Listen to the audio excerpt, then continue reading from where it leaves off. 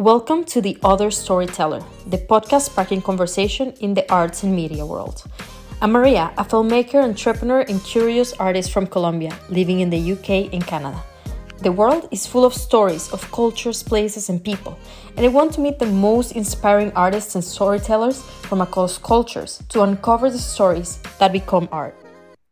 Hello and welcome to another installment of this podcast. Today's guest is such a cool person. He was one of the most fundamental people when I first started working in the film industry. I was in the camera department and he was so helpful in teaching me everything, but also a person that is extremely cool, very informed. He loves topics about culture. His films are really, really interesting.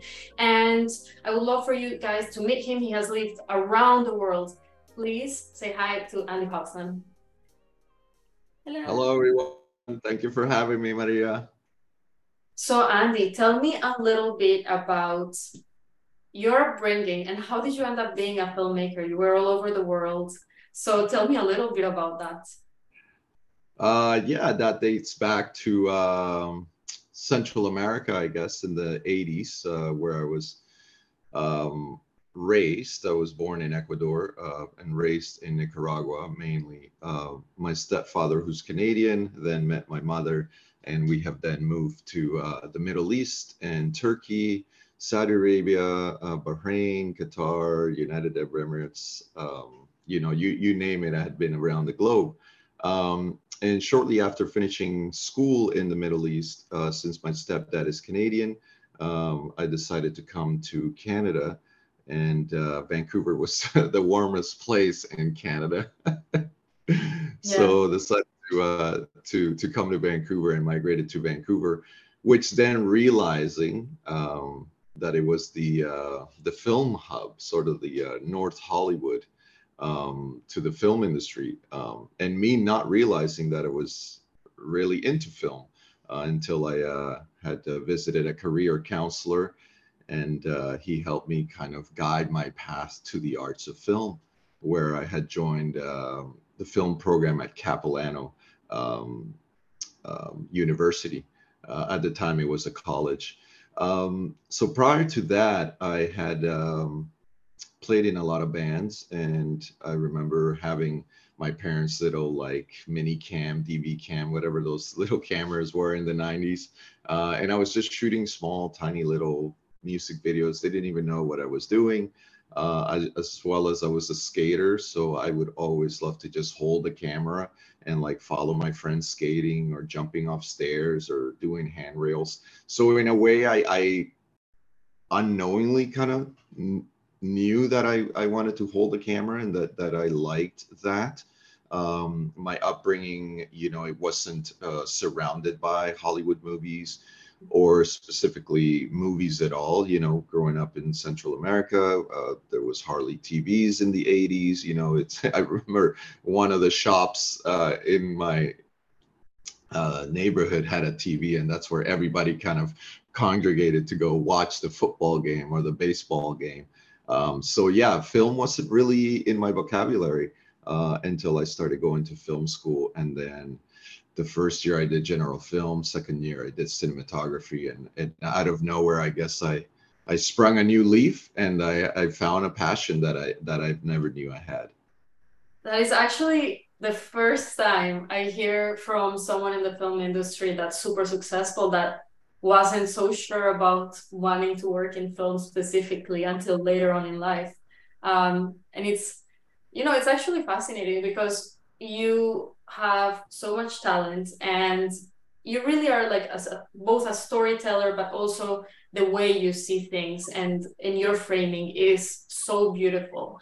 And it's honestly quite impressive that you didn't know this like from your whole life, that you didn't realize your whole life that you had like that quality to you. Yeah. The Okay. hidden talent, Sorry? the hidden talents. The hidden talents, and sometimes it's so beautiful when we allow, the universe or ourselves to surprise ourselves with things that we didn't know that we liked or knew, or even in film, I'll send something in there quite funny. I was in camera departments. I really loved it. First, I wanted to be a director, and then I realized that I love how things look like. So I really went into cinematography and was really into it. But then I realized that I'm like a very organized person.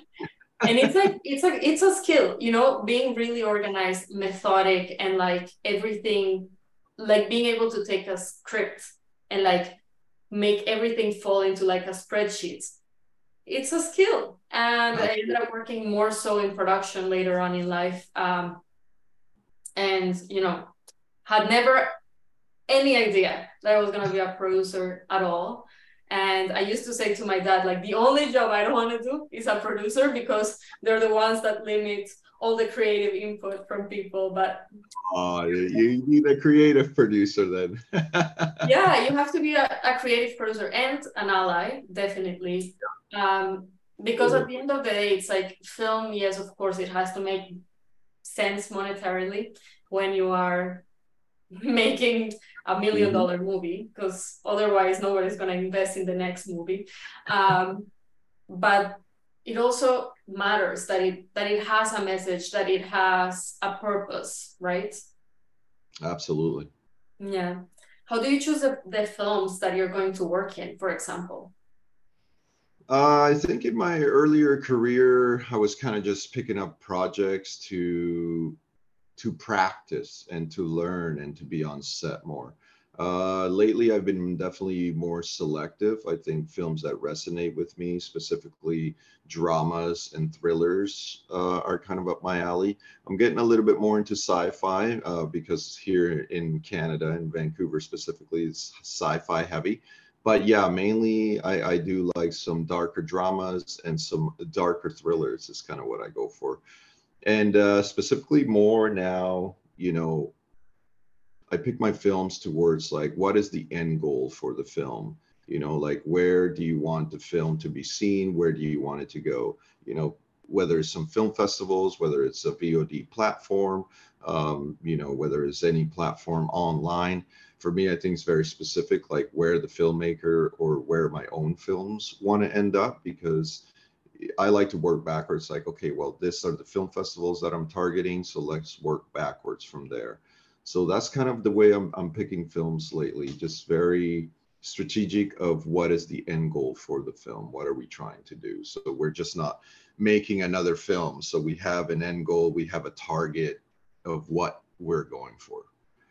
Can you give the viewers a little bit of context about how, for example, if you are going to make a video or a film for a platform versus for a festival, what are the differences? What are some of the things that you will be looking into? Well, it depends. I think, if you're going to make a film for a specific festival, so you have to research the festival, see what kind of content they like to program into their festival. I think that's very important that you go watch previous films over the last few years that they've made, if you want to cater to that specific festival, but also still make it your own story. I don't mean you need to go and copy anybody else's story in the festival. But so that's sort of the festival way. If you're looking to just go straight to distributors, it's like, okay, let's study the market of like, what are they looking for? And I think more, along the lines, I'm starting to realize that like thrillers and horrors are movies that are a little bit easier to sell. A drama, you may need some pretty big names in there to sell, or a comedy, specifically comedy, because it's harder to sell comedy. But I think, yeah, it's just really kind of studying the market, or maybe the distributor you want to go for, maybe go online and see the last couple of films they've distributed, or their IMDb. So it's just kind of doing your market research. Yeah. And I think that is such an important piece of insight for maybe the people that are just starting in the film industry, or the people that are more so on the crew side and don't have yet an overview of the strategic decision making in what stories people want to put out there, and where they want to stream them, or where their end end goal is, right? Because it's not at the end the same to make a film for Netflix than it is to send to a festival necessarily, although, you know, they can still be cross-platform, but at the end of the day, you know, you realize that there's certain content types and certain topics that certain festivals, for example, are more interested in. I do remember, I don't know if that's the case still, but there's certain technical things that are necessary. So whether your video has to be 4K, 5K for specific platforms, which is not necessarily the same for an MOW or movie of the week. And definitely if it's going just for festival runs, it doesn't necessarily matter.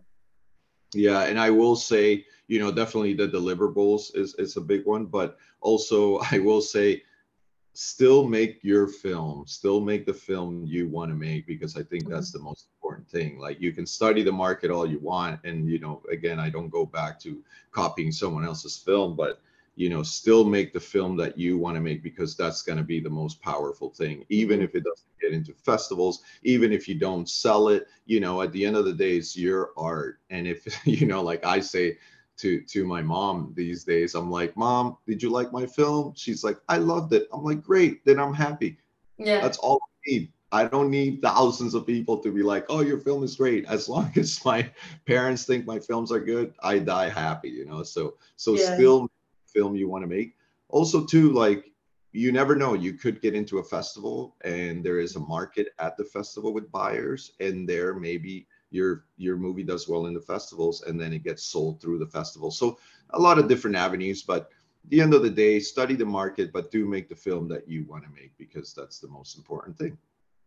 yeah. And at the end of the day, it's that authenticity in the narrative and in the storytelling of a filmmaker that world, or yeah, I would say that it's like a perspective, you know, that not necessarily everyone shares, or that is slightly different, and that sometimes it's very similar to what the audiences are experiencing, or certain people in those audiences. And if you don't make a film that, you know, that embodies that, you will lose that connection factor or wow factor for your audience to see the world through your eyes, right? Absolutely. So with that in mind, I want to talk a little bit about Mulatto and El Color Negro, your two films, and how they are your vision, what you're trying to express through them. So just to contextualize, and I'm gonna let you guys know where you can find these in the comments here. Where these two films basically have a narrative, a poetry in the back, almost like portraits, I want to say. Is that how you would describe it? Absolutely. Yeah, absolutely. Yeah, like almost like portraits. And then in the second one, you see someone digging. And I'm not going to spoil it for you guys. So could you walk me a little bit through what you were thinking about, where that inspiration comes from, and where that explorative filmmaking comes from? Yes, absolutely. Well, it was during the height of the pandemic. As you know, the George Floyd incident was a huge impact on me. I myself, I'm Afro-Latino, you know, so I do have Black Latino descendants, as well as Latino descendants. So I thought it was really important for me to do something where it just wasn't putting another piece of news article up on my socials, or putting the black box. You know, I never consider myself a director. I'm a cinematographer, producer through and through. But I figured, what is the best way to sort of get my voice out? And that's where I started researching what the color black meant, because I personally myself never really dug deep into my own roots. And when I started researching it, it took me back to ancient times. And I found these connotations of the color black, where I started kind of picking together words or sentences that I was reading and just throwing them all onto a page. Um, and I wanted to align that with the Roaring Twenties, where I feel, to me personally, in the Roaring Twenties, Black people and people of color, they were able to be a little bit more artistic. There was more Black musicians, more Black art. They owned speakeasies, Black actors. So these kind of culture revolutions started um, exploding. So I wanted to utilize some of that look, the roaring 1920s, which you can tell in the film with the backdrop, with the wardrobe, as well as some of the set pieces that I had in there. And working together with another filmmaker, Rakia Bernard, and as well as my dad, who's a 30-year linguistics, we were able to piece together the script through sort of all this information that I've gathered. And I wanted it to, the narrator to sound like Malcolm X was given a speech, or a Yeah. speech that would have been given, in an amphitheater during the 1960s or 70s. So that's kind of how El Color Negro came about. Um, I utilized all of my CERB money that we got from the Canadian government, even though I had no idea where the world was going. But I used that money to make the short film, and I think that really set a tone for what I'm able to do, because again, I don't consider myself a director. For me, it's just an art piece, and I don't want to be seen as a director, as an artist would say. But I think putting that piece together gave me sort of some found new light. I always think, like, is this it for me in the film industry? But every year there is something new, and I didn't know that I had the ability to direct these sort of films, but that stems from my last 20 years in the film industry. So that would be El Color Negro. For El Mulatto, because I made a Color Negro with money that I should have saved, I was able to win a grant for El Mulatto, um, by showing El Color Negro. And El Mulatto was kind of going back to, because again, I'm Afro-Latino, what a mixed race boy would have felt like in slavery times, in times where the white master was abusing the Black slave women, and then they would have children, but the mixed child would not be considered white, so he would be thrown back into slavery and he would be considered Black. So through working with a poet, I was able to kind of give him the free range of what my vision was for the poetry, and work in tandem with him back and forth to come up with the piece that we came up with. I will say this, it is going into some film festivals, but I do feel the piece is very hard hitting, and there is language in there that might be disturbing for some, but I think that's the most important thing, that we're being spoon fed, a lot of cereal is like what I like to call it, nothing with any nutrients, we're not being given salads. So I find when I have a piece that's sort of really powerful in the language, um, it may affect some people in a certain way, but it will touch that one person that might have been like, wow, this is incredible and this resonates with me. So that's El Mulatto, and sort of that's kind of how it came about. I love to shoot all my personal films, this last two that I've made on film. So I shot El Color Negro on 16 mil and El Mulatto on 35 mil. I think it brings sort of the aesthetics out of what I was trying to do, and it gives it that really hard feel and that older feel to the films. And then I have one more that I would love to put together as a trilogy. I don't know what it is yet. I love for ideas just to kind of land on my lap. I don't go searching for ideas. I don't sit for hours and think of what I'm trying to do. I think that's counterproductive for me personally. Other people work like that. But for me, I love to be going about my day, or I love to be on set, or I love to be meditating, playing drums, exercising, whatever it might be. And all of a sudden, bam, there it is. And that's where I draw my inspiration from. So I think it's kind of backwards. Like the less I think about it, the more ideas I get. So One thing that you are talking about, I guess, is cathartic filmmaking, right? It's like almost like being able to utilize film to process certain things, certain thoughts that you are having at the moment, or what you were saying, like what would a kid that was a mulatto in slavery, what would they feel like? What would they be thinking? And I think that those are things that we often don't want to think about realistically. Like we know, for example, there's modern slavery, but we try to put that aside. And I think that sometimes conversation can be like, oh, you know what, that was deeply disturbing. Why was it disturbing? And you're not doing something that's disturbing for consumption, for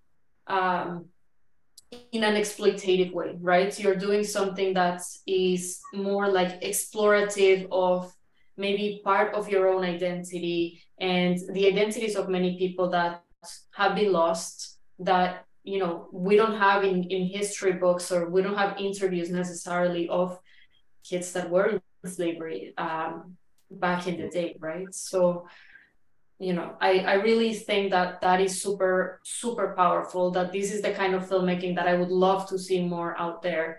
And, at the end of the day, is what you were saying. Sometimes film is made more for like video on demand and platforms, but sometimes making a film that goes to festivals, that makes a different type of rounds, still can be made, because there's government funds. There are ways in which you can invest money into your own filmmaking, maybe even with controlled expenses, but make something that is really of value, because we sometimes get a little bit lost in the business side of it too.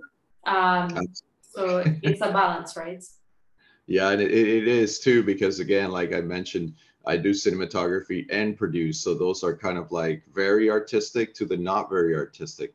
But I do find that they go hand in hand, Mm-hmm. So if you want to know a lot of the logistics, you get into the producing, which then helps your cinematography, and vice versa. So yeah, I think it's important to kind of have your hands in the cookie jar, and being able to pick several cookies that you're good at. So when you make a film at a time like the George Floyd incident, you are doing something, you didn't want to just contribute another black box. What did it feel like to you to put a piece out there that was kind of your take on that situation?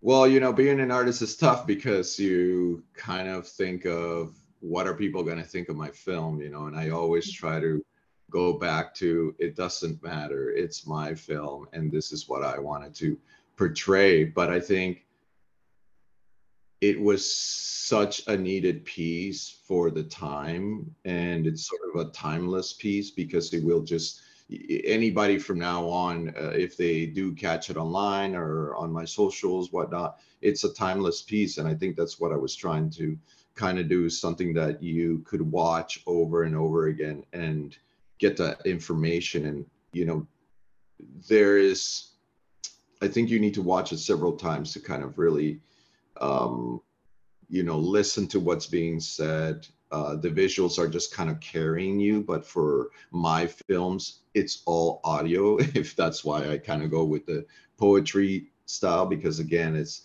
the visuals can carry you, but I really want you to listen to what's being said.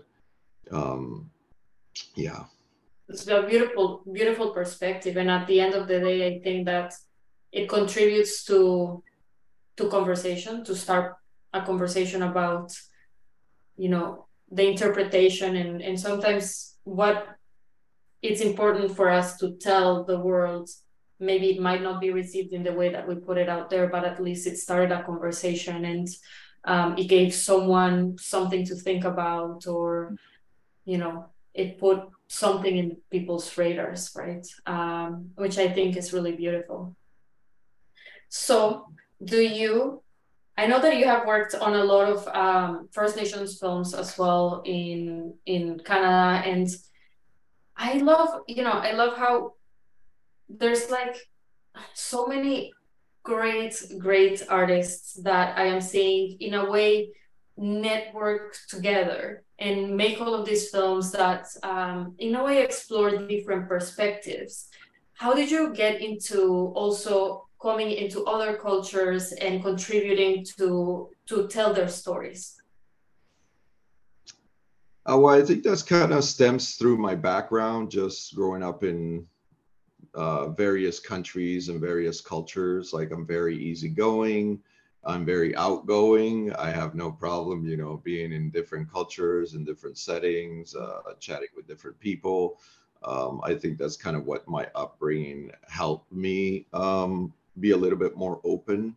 So I took the opportunity to shoot an Indigenous feature film, I believe back in 2016 or something. I can't remember exactly when. And I didn't really know much about the Indigenous community at all as an immigrant coming to Canada. But once I started, shooting the film and really collaborating with the Indigenous filmmakers, I started to realize how much they were like my own culture, like Latinos, and how we are in the same struggles. And I visited some really nice reservations, but I've also visited reservations that felt like I was, back in Ecuador, Nicaragua, in a small barrio. With no running water and with no electricity. And so to me, I became very compassionate to that, and I wanted to help tell more Indigenous stories. And as I kept working with Indigenous communities, I kept getting more inspired to help, even though it's not my story to tell. Just visually through my cinematography, I wanted to amplify their voices. Within that film that I did, I met my production partners now, Jesse Anthony, who's from the Onondaga Nation of Six Nations in Ontario. And from there, we went on and made a couple of other features and some short films. So again, it's going back to, I look at how culturally I'm fitted and how well I integrate with the Indigenous community, as well as how they integrate with me. And I don't think it's for everybody. I don't think, just any regular person can go integrate themselves with Indigenous communities. I think you have to be really open, be really mindful and generous and thoughtful of what stories you're trying to tell. Yeah, because there's a lot of hardship there, and as you know, there's a lot of hardship with our countries as well. So yeah, absolutely. I think that it's striking that balance between being caring and helping their stories get out there, but not being exploitative. I think that is one of the key things that I like to think about. Obviously, it's like, if it's a story, and people have the right to tell it, but how do you become an ally and know a person that is exploiting a culture is it's quite important. And Jesse, actually, we worked together in that first film that you and I worked together. So it's just, everything's interconnected in a way. But, it's fantastic how, like, you see so many great people that are out there that are like hustling, that are trying to tell their stories. And I love how I think that our narrative in Spanish speaking countries, and I imagine in many other countries, and I'm finding this more and more in the First Nations storytelling as well, is that we are not very like linear thinking. thinkers. Mm. We don't necessarily say things concisely. We don't necessarily just get to the point. It's more about exploring the emotion, and what's going on inside someone is what you're actually telling through the story. And I think that is a beautiful fit for yourself to work in those films. All right. So we'll see. Maybe something comes out of these questions. They're a little bit interesting. But the first one is kind of what advice you would give yourself when you were starting in film or at some stage in your film career. Wow. I think I realized this one a few years back, and the biggest advice I would give my younger self is not to compare my work, my lighting, my films to anybody else's. I think, I'd say for even the first 8 to 10 years of my career, I compared myself a lot to others, or, why did this person's film get into the festival and mine didn't? How come this one sold as much and this movie didn't sell as much as mine? Or is this person's lighting better than mine? You get all these thoughts in your head that you got to work through. But I think that's, again, the artistic process of finding ourselves within our own art in our own space and stay in our own lane. That definitely, that would be the biggest advice that I'd give my younger self. But I'm past that now, which is great. I learned. Yeah. That's actually, I didn't expect that actually. But I think it's super true. Like, in many things in life, it's about not comparing yourself, because, sometimes it's not about the film that has the most beautiful cinematography, but it's the film that resonated the most with even the jury, or stories that are very important at the time that need to be told, and that there is a timely need for them to be heard at that point in time. Just a lot of different perspectives that we can't fully understand ourselves at any point in time. So it's good to just let it go. And I will take note, because I definitely still do a lot of comparing myself with people, and Well, it's social media doesn't help. doesn't help, definitely. And everything is just so connected. Even like, before you wouldn't even realize what's on the other side of the pond, and now you're like exposed all the time to points of comparison. Yeah, exactly. All right, so now just tell me one piece of artwork. It can be music, it can be film, it can be a painting, literature, anything at all that you're like, I would love to share this with people right now, and tell me why. Well, I would say the most recent was very inspiring to me for a film that I just finished producing and shooting, is a Polish movie called Ida. I would love to share that. Specifically I looked at the references of 4:3 framing, because that's what we shot the movie in, this recent movie. And the way they use 4:3 framing is incredible. I don't want to give it away. Watch the movie Ida. I've watched it about 10 times over the last few months. But that would be, I think, the most inspirational thing so far for me, in terms that helped me with a project. That's super interesting. I've never watched this film, so I'm gonna definitely go and look into that. Polish films, definitely up my alley. But I am very interesting about this framing that you're talking about, because I feel like it's gonna be something very unexpected. And it's yeah, it's very well done, the way they framed that film, and the lighting as well. The story's incredible, but to me was just the referencing of how can you stick your character in this 4:3 box. And Mm-hmm. that's the most interesting thing to me, and they did a phenomenal job with that. Yeah. Yeah, that's amazing. I am very, very interested from what you're telling me. Now, if you were to look at art from either a topic or a country, 1 month, really quickly, you're curious, you wanna dive deep into it.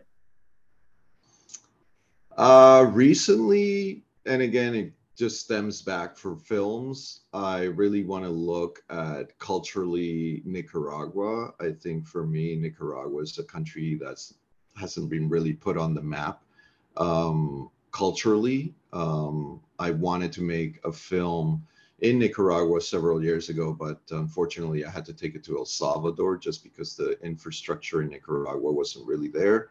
But I'm heading back to Nicaragua in December for these specific reasons. So I definitely wanna. I think that's where my dad is from, and I lived there for several years, and I feel like I need to re-immerse myself in the culture and sort of get to reopen my eyes and ears to where I was born. So I would definitely, culturally wise, art wise, movie wise, music wise, I resonate with Nicaragua. And soon there will be a film from there. Can't tell you yet, but working on it. Is this part of that trilogy or separate? No, it's a different thing, but it's more Very, personal, close to me. It's about the revolution. So if you know yes. anything about the revolution in Nicaragua, then No, I don't too much. uh, I guess that is the end of our conversation. If there's anything that you really want to share, don't be afraid to share it. But thank you so much for opening up about all of these different topics that are realistically very personal, and that, you know, they can really resonate with our audience or spark curiosity in our audience to start looking at either film or cultures that they maybe have not looked into yet. absolutely. Thank Thank you you for so having me. much. This was wonderful. Thank you. Thank you, Andy.